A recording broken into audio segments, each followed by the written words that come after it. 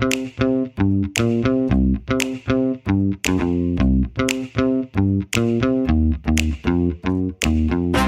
to Grit Nation. I'm Joe Cadwell, the host of the show. And on today's episode, I will be talking with returning guest Frank Manzo from the Illinois Economic Policy Institute. This time around, Frank and I discussed building trades apprenticeships. We'll start our conversation by looking into how the Illinois Economic Policy Institute gathers the data needed to create fair, unbiased, and fact-based comparisons of apprenticeship programs across the U.S. Next, we'll unpack how employer-funded non-union apprenticeships stack up against member-supported union programs, and why a graduate of a non-union apprenticeship earns on average $18,000 less per year than their union counterpart. Later, we'll discuss the numerous similarities in income earning potential, diversity and inclusion rates, as well as other socioeconomic outcomes when Frank juxtaposes a building trades journey level certification earned from a union apprenticeship program to that of a traditional 4-year college degree.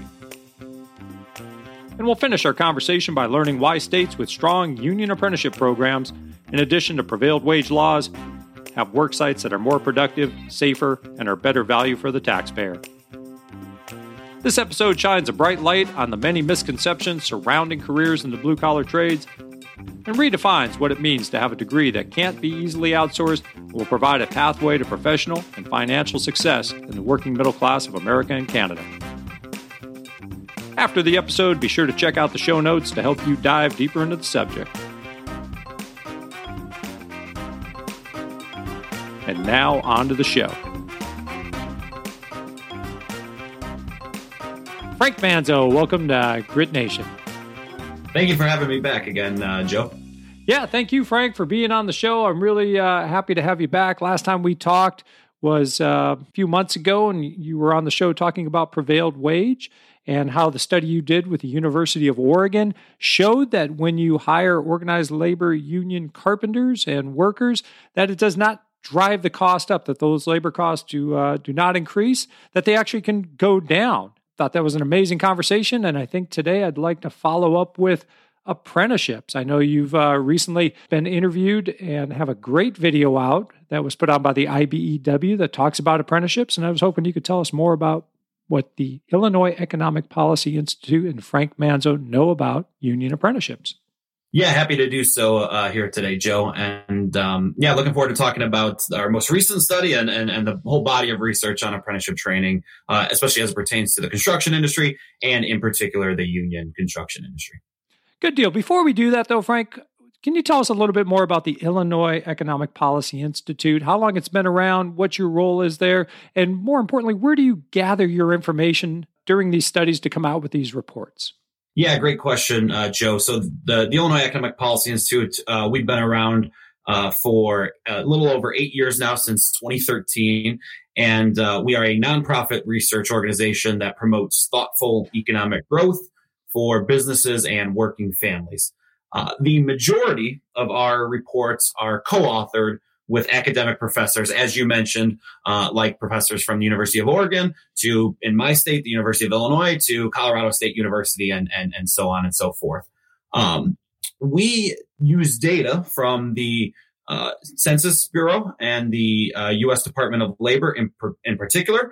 And so we use those data sets because they are kind of official government data that has been collected and is used for things like the unemployment rate that comes out every month and jobs reports. And then we also use other report data from, the Department of Labor's Employment and Training Administration for things like apprenticeship training statistics. So fact-based, quantifiable data that's not biased, doesn't have a spin. It's just what you use to analyze the numbers to come up with a lot of these reports that you put together. Yeah, right. That's right. Our role is to call balls and strikes and conduct sound, credible analyses on major policy issues, and especially in the construction industry, and to be sure that those analyses can withstand public scrutiny from any other professors who might look at them and say, "Is that right?" And then we cite all of our data, and everyone can run the numbers themselves if they'd like to. So, and we encourage that. Yeah, peer reviewed. Well, that's great. Today, we're going to be talking about apprenticeships, and we know that there are two types of apprenticeships out there in the construction industry. There's the union apprenticeship, and there's the non-union apprenticeship. I was hoping you could compare apples to apples in this case. Yeah, great question, Joe, and good point. I think it is worth noting that, again, in construction, there are these two types of apprenticeship programs. The largest players by far across the country, in my state of Illinois and your state of Oregon, the largest players are the union programs, and those are privately negotiated between contractors and unions, the joint labor management programs, and they are funded by a cents per hour contribution from employers that is used to train the next generation of skilled tradespeople. I think a lot of people, your listeners, are familiar with those, but it's worth noting that on the other side, we have these non-union employer-only programs, which are administered solely by the companies and rely entirely on their voluntary contributions.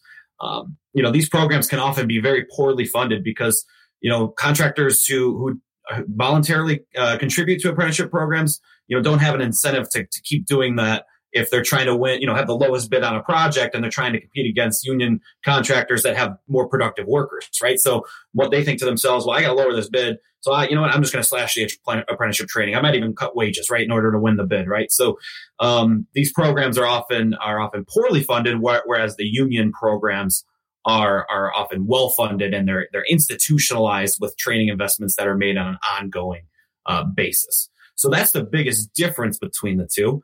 And I will just say, and I can let you ask any other questions you have, at least initially, but the data reveal that there is really no comparison, quite honestly, between the union segment of the construction industry and the non-union segment in terms of training. And how so? What does the data vet out? Yes, right. So we look at a range of outcomes and differences between the union segment of training and the non-union segment of apprenticeship training. And what we find is that for everything from earnings to hours of training to social outcomes and completion rates, as well as diversity, on all of those metrics, the union segment of the industry fares better. So, for instance, a graduate of a union apprenticeship program earns on average across America $18,000 more annually than a similar graduate from a non-union construction apprenticeship program. And that's on average across the country. That difference is larger in some states. Same thing, they have higher completion rates, and higher completion rates in particular among trainees of color and women and veterans as well. So those programs are also not only enrolling a more diverse cohort of apprentices, but graduating a more diverse cohort of apprentices. And then same thing, all the way down to social outcomes. So union construction workers are more likely to be married and own their homes and have health insurance and not rely on government assistance. Whereas the non-union construction workers, again, who graduate from those programs are less likely to be married and less likely to own homes, less likely to have health insurance, things like that. And I see this on a day-to-day basis. Obviously, full disclosure, if you have been listening to the show for a while, you know that I am an apprentice coordinator at the Pacific Northwest Carpenters Institute here in the Pacific Northwest. I work with the Carpenters Union, and we take a lot of pride at our regional training center to make sure we do have the highest level of education available to our apprentices, and that we do actively recruit out in the community to bring in women, people of color, and minorities, and really consider ourselves sort of the high mark in which to set everyone else's apprenticeship to. And it's interesting that you say a lot of these self-funded or privately put together apprenticeship programs can cut away at the program when it becomes inconvenient for those contractors to continue on with them. Yeah, well, and to your first point, and even just to hone in a little bit more, what the research shows and what the data shows is that the union programs in construction are more diverse than the non-union programs. And that's because the share of enrollees who are Black and African American and the share of enrollees who are Hispanic and Latino and Latina in these union apprenticeship programs, they're actually on par with public universities in most states. I know that to be true of Oregon. It's also true of my state of Illinois. But the shares of enrollees, if you look at incoming apprenticeship classes to also then incoming freshman classes at your local public universities, they're almost always about the same. Now, obviously, gender is a little bit different, right? As there's not, but the gender diversity, there's more women in particular in the joint labor management union apprenticeship programs. So one key point there is that improving industry diversity is one major reason to scale up the union model of training. For sure. And in regards to scaling up, do you see that there is an uptick in the interest in union apprenticeships currently? Now, a quick word from our sponsor. Grit Nation is brought to you by Union Home Plus, who for over 20 years have been helping union families, just like yours, save money when they buy, sell, or finance their home. But don't take my word for it. Here's what Zach from the Local 32, Seattle Plumbers and Fitters, has to say. Once again, I must tell you that I think the entire staff at Union Home deserves recognition for their commitment to customer service and integrity. Or Marianne from the Operating Engineers. It's hard to write down how you made our lives so much better.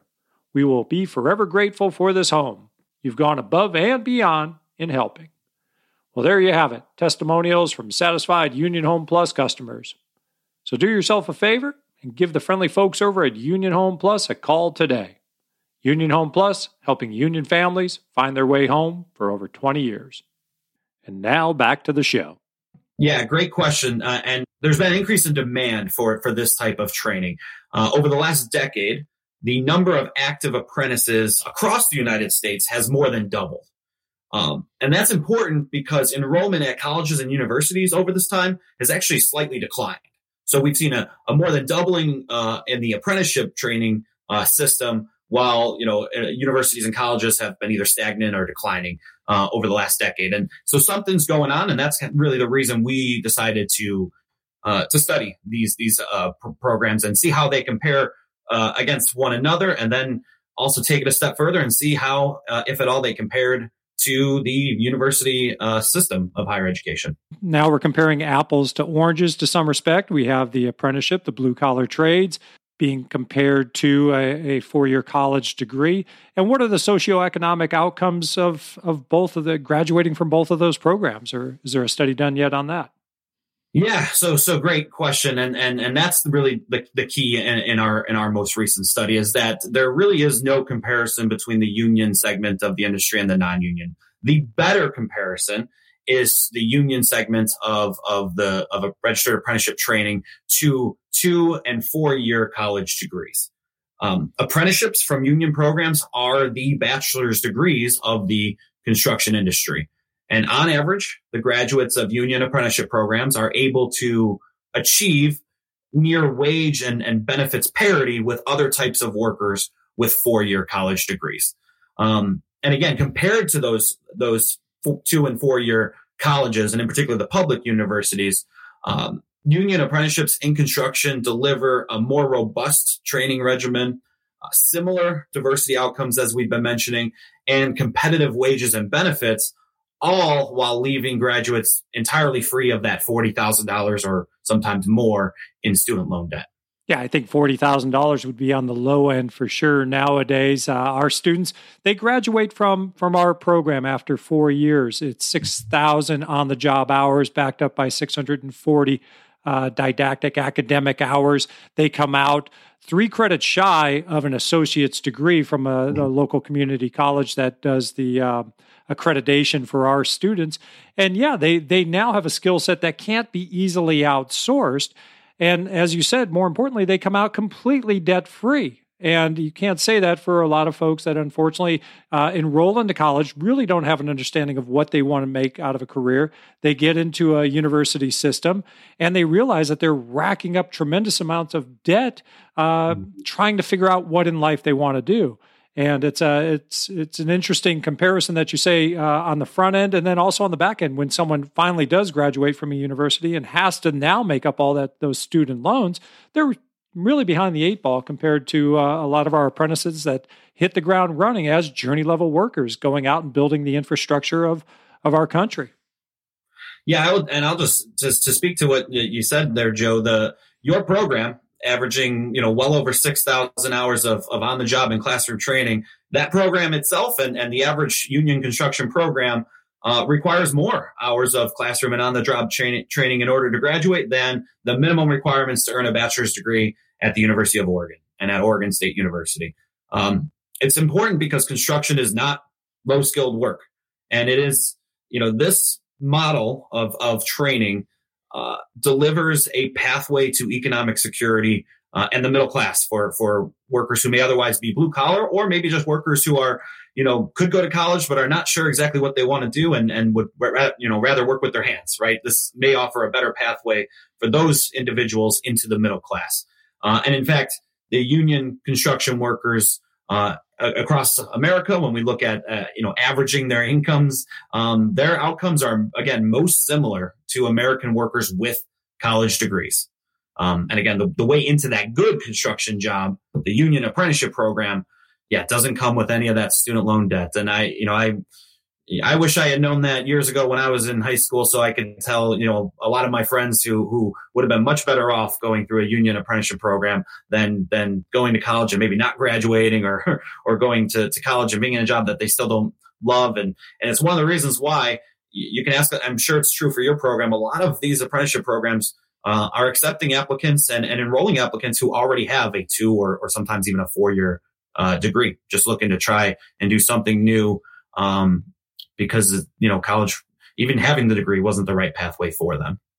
Yeah, sure. And we also see a lot of folks with prior military service, people that are exiting the armed forces, and they're perfect fits for our apprenticeship program because they know what it's like to do that hard physical work. They know what it's like to have the discipline to get yourself on time, before time to the job site every day. They know what it's like to work out in the weather.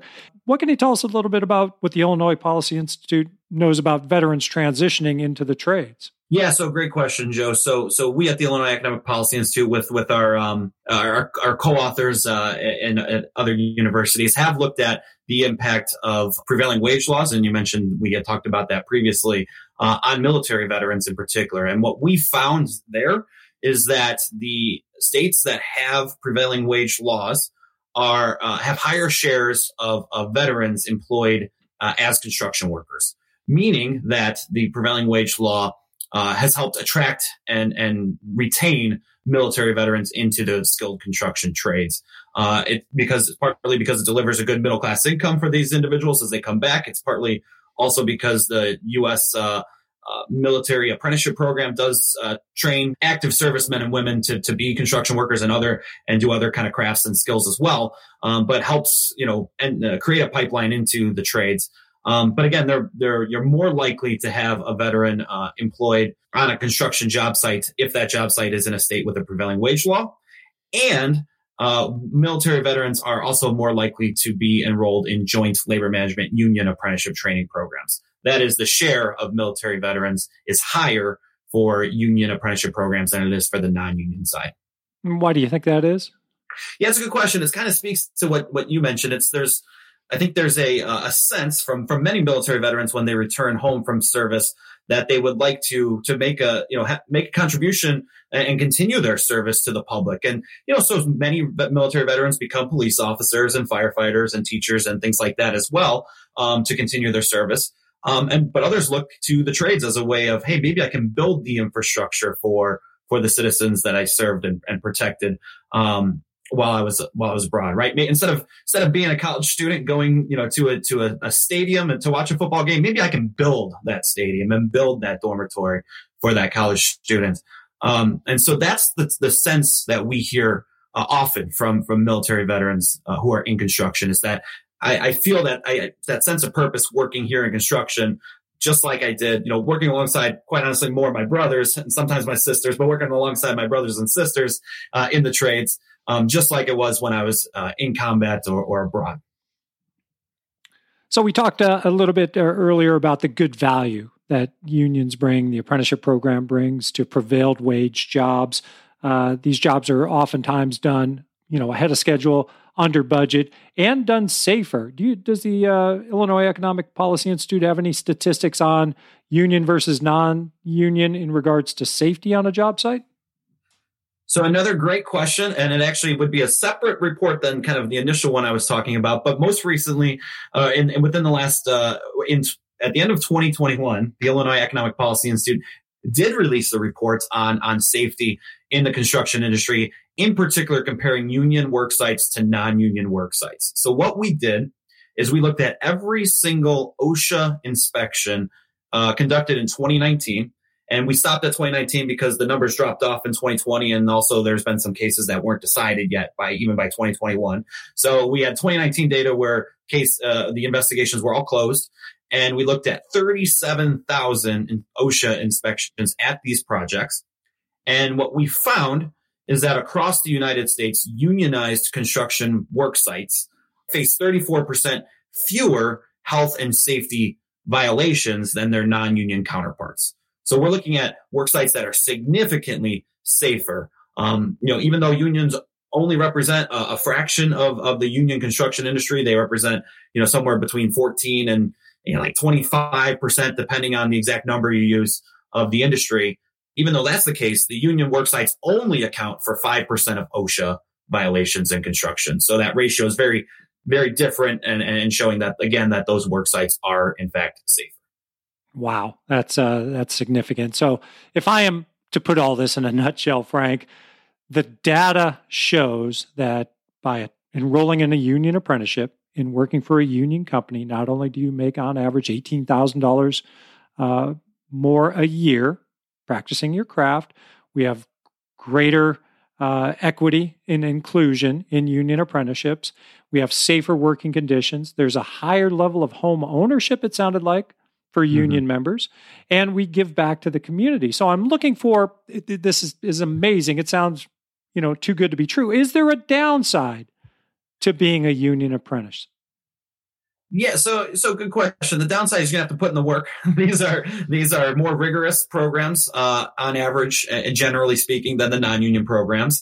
But no, I mean, the question often becomes: you're paying workers more and everything. Doesn't that just mean that the cost is going to go up? Isn't that a huge downside to this? We're going to have to pay more to build this infrastructure or to repair, anything, right? To rebuild anything. So, and the answer, really is it's no. And the reason is these apprenticeship programs. Okay. The union construction industry is no more costly than non-union construction. And that's because, well, first of all, labor costs are a very small share of total construction costs around the United States. But it's really primarily because of these front-end investments in worker training and productivity that boost productivity and efficiency and allow workers to complete jobs right on time the first time and save money on job sites. Union workers in general do their jobs smarter, safer, and more efficiently. And again, that's directly due to these registered apprenticeship programs. Well, I've seen it on hard hat stickers, and it looks like it bears out in reality. Skilled labor isn't cheap, and cheap labor isn't skilled. And Frank Manzo, I sure do appreciate you taking the time to be on the show to talk to us today about union apprenticeships. If people want to reach out to you or find out more about the Illinois Economic Policy Institute, how would they go about doing that? Yeah, again, thanks for having me one more time, Joe, and happy to come on any other time to talk about these and many other studies, of which you can find at the Illinois Economic Policy Institute's website or our Facebook, Twitter, or Instagram accounts, all of which we have. But the website in particular is www.illinois, spelled out, illinoisepi.org. And there are focus areas on that website. So if you wanted to look specifically at apprenticeship training, that's there. If you want to look at prevailing wage, that's there. Responsible bidding and things like that, those are also on the website. Again, a lot of the work, about half of the work, is construction. We specialize in the construction industry. So I encourage your audience to take a look at our website, see who else we've worked with, and take a look at our studies. And because I think there's a lot on there that might be useful to your membership, also your listenership as well. All right. I'll make sure and put all that on the website. Again, Frank Manzo, thank you so much for taking your time to be on the show. My guest today has been Frank Manzo from the Illinois Economic Policy Institute. Be sure to check out the show notes to find more information to help you dive deeper into the subject. As always, thank you for your continued support. And until next time, this is Joe Cadwell reminding you to work safe, work smart, and stay union strong. So I think we're good. And like you say, we can always do this again and we'll focus in on something else. I'm just happy we got through it, man, with the internet. Your picture kind of kept fading a little bit. And I was like, oh no. That's why obviously I'm hoping you're able to cut that or whatever. That's not too difficult to cut that, but it happened with you. And again, it's obviously my internet, but you kind of, you faded a little bit and it looked like you had paused and I was like, oh, am I just talking to nobody? And so, sorry. Man.